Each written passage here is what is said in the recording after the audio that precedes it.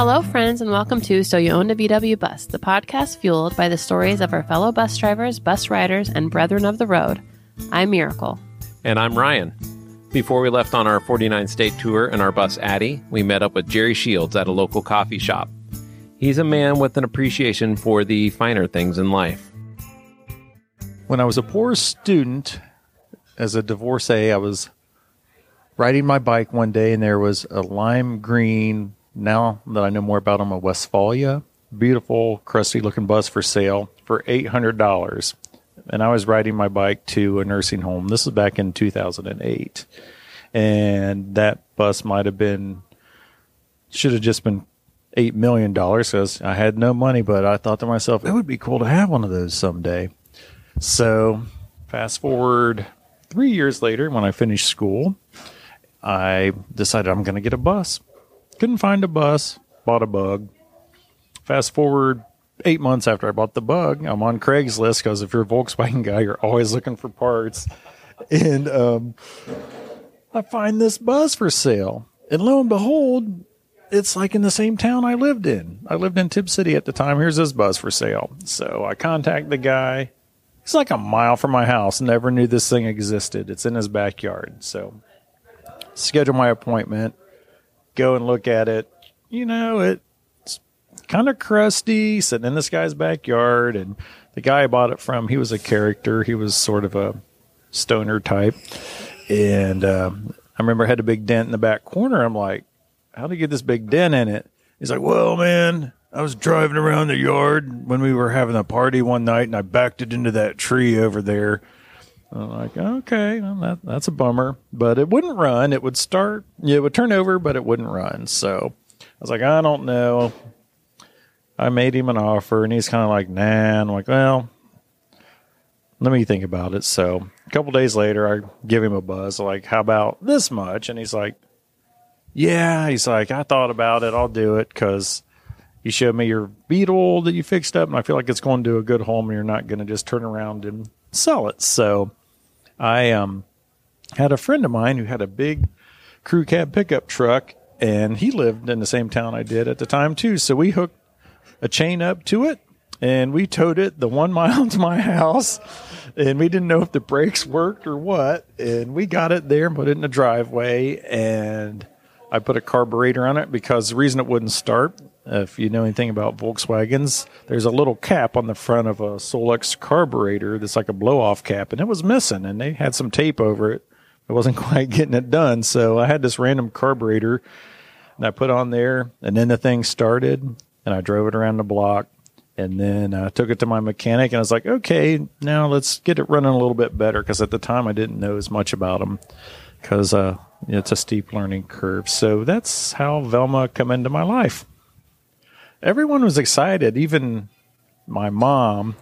You know, she was like, oh, that's really cool. And my dad, he used to flip cars, so I learned how to work on cars at a young age. And I remember my dad, he walked around the bus, and he said, son, you wanted a project. I think you got one. And it was a project. Like any VW project, it had its ups and downs. Once I kind of got the bus, what I thought was mechanically sound, I had my fiance, who's now my wife, my 2 stepdaughters, and we were going down to do the Mudathlon, which is down around where Americana theme park used to be.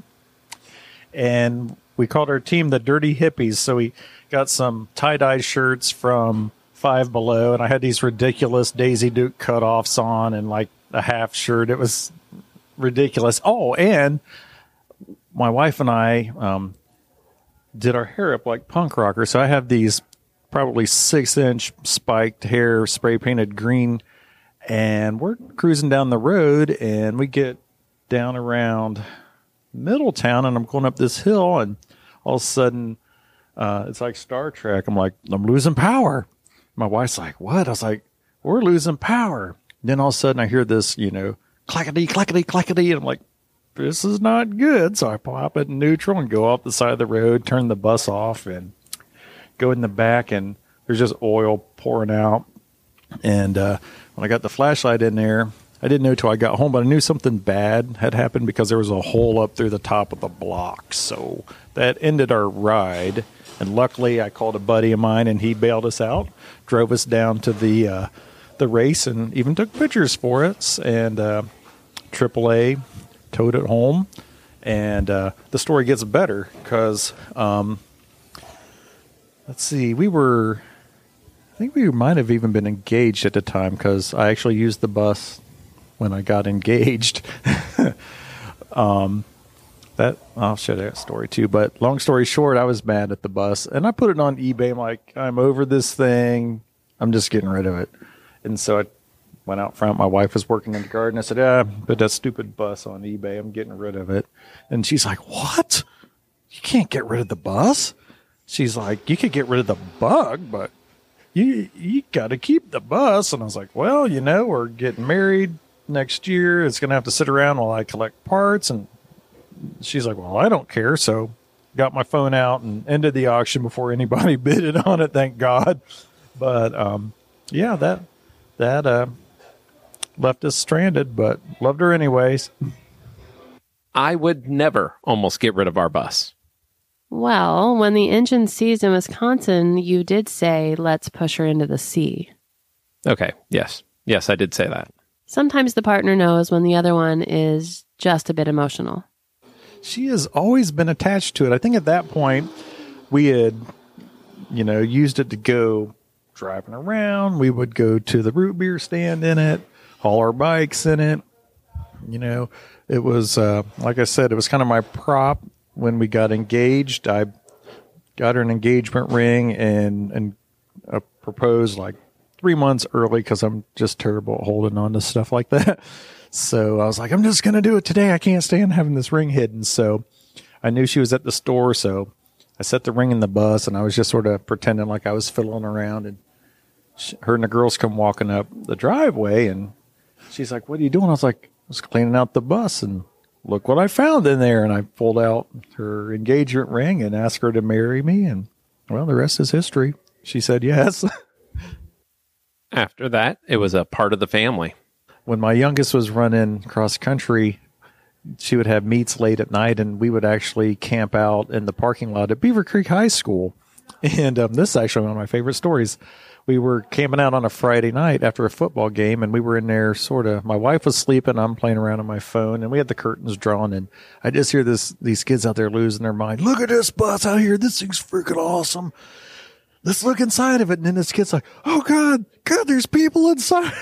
Like we were homeless or something camping out in the parking lot of the school. But it was fun to see the reaction. And actually, I used to drive the bus in Beaver Creek's homecoming parade and load it up full of cross-country kids, and they would throw candy out. So I use it also to pass out trick-or-treat candy. I made a nice sign on a piece of cardboard with a skull on it, and it says free candy that I hang on the mirror. I just park it at the end of the driveway with the slider open, and I sit there and hand out candy so my dogs don't go berserk, and the parents just think it's hilarious with the sign on it. Here's the thing about the VW family. It only gets bigger. When you become the steward of a bus, you become its family. The previous caretaker of the bus will always be connected to it in some way. I'll tell you how my origin story wraps up. So my wife and I went up to Sam and Ethel's in Tip City to eat breakfast because that's where I used to eat quite a bit with some friends up there. And I said, we have the bus. Let's go drive by Brent's house and show him the bus. And my wife's like, it's like 9 o'clock in the morning. He's not going to be up. So I'm like, I'm going to drive by. So I drive by, and his fire pit's smoldering in the back. So he had like a little turnaround between his house and the neighbor's house. So I drive back there, and I don't see anybody out. So I'm like, I'm just going to turn around. About the time I get turned around, he comes running out of the house. He's like, dude, that's my bus. Oh my God, that's awesome. And like, he's like, come here. He's like waking his friends up, and they're coming out. And it was really cool how excited he was to see that it had been worked on and got the love. And it was really cool to see his reaction. And he didn't offer to buy it, but he couldn't give me enough money anyways. Now that Jerry knows that Velma is a keeper, what's in store for her? to preserve the bus. It's a living thing. She is a living thing and part of history. And I like to use her. Like I said, I haul kayaks, I haul bicycles, I haul lumber, we haul dirt in bags, of course, but we use the bus. So I just want to preserve it. I will probably fix some of the rust spots on it and put an okay paint job on it, not a great paint job. I do like the patina look, so I will probably do some sort of a patina paint job and put some clear coat on her this time and drive her to work like I've always done. Yes, these buses are meant to be driven. Jerry, we hope to see you out on the road. Thank you for sharing your story with us. And thank you to the Machowski Foundation of Switzerland for providing support for our 49-state bus tour and this podcast. You can see pictures of Velma and Jerry on our website, ontheroadwithaddy.com. And you can see pictures of our adventures on Instagram at On the Road with Addie. Addie is spelled A-D-I-E. Until next time, everyone.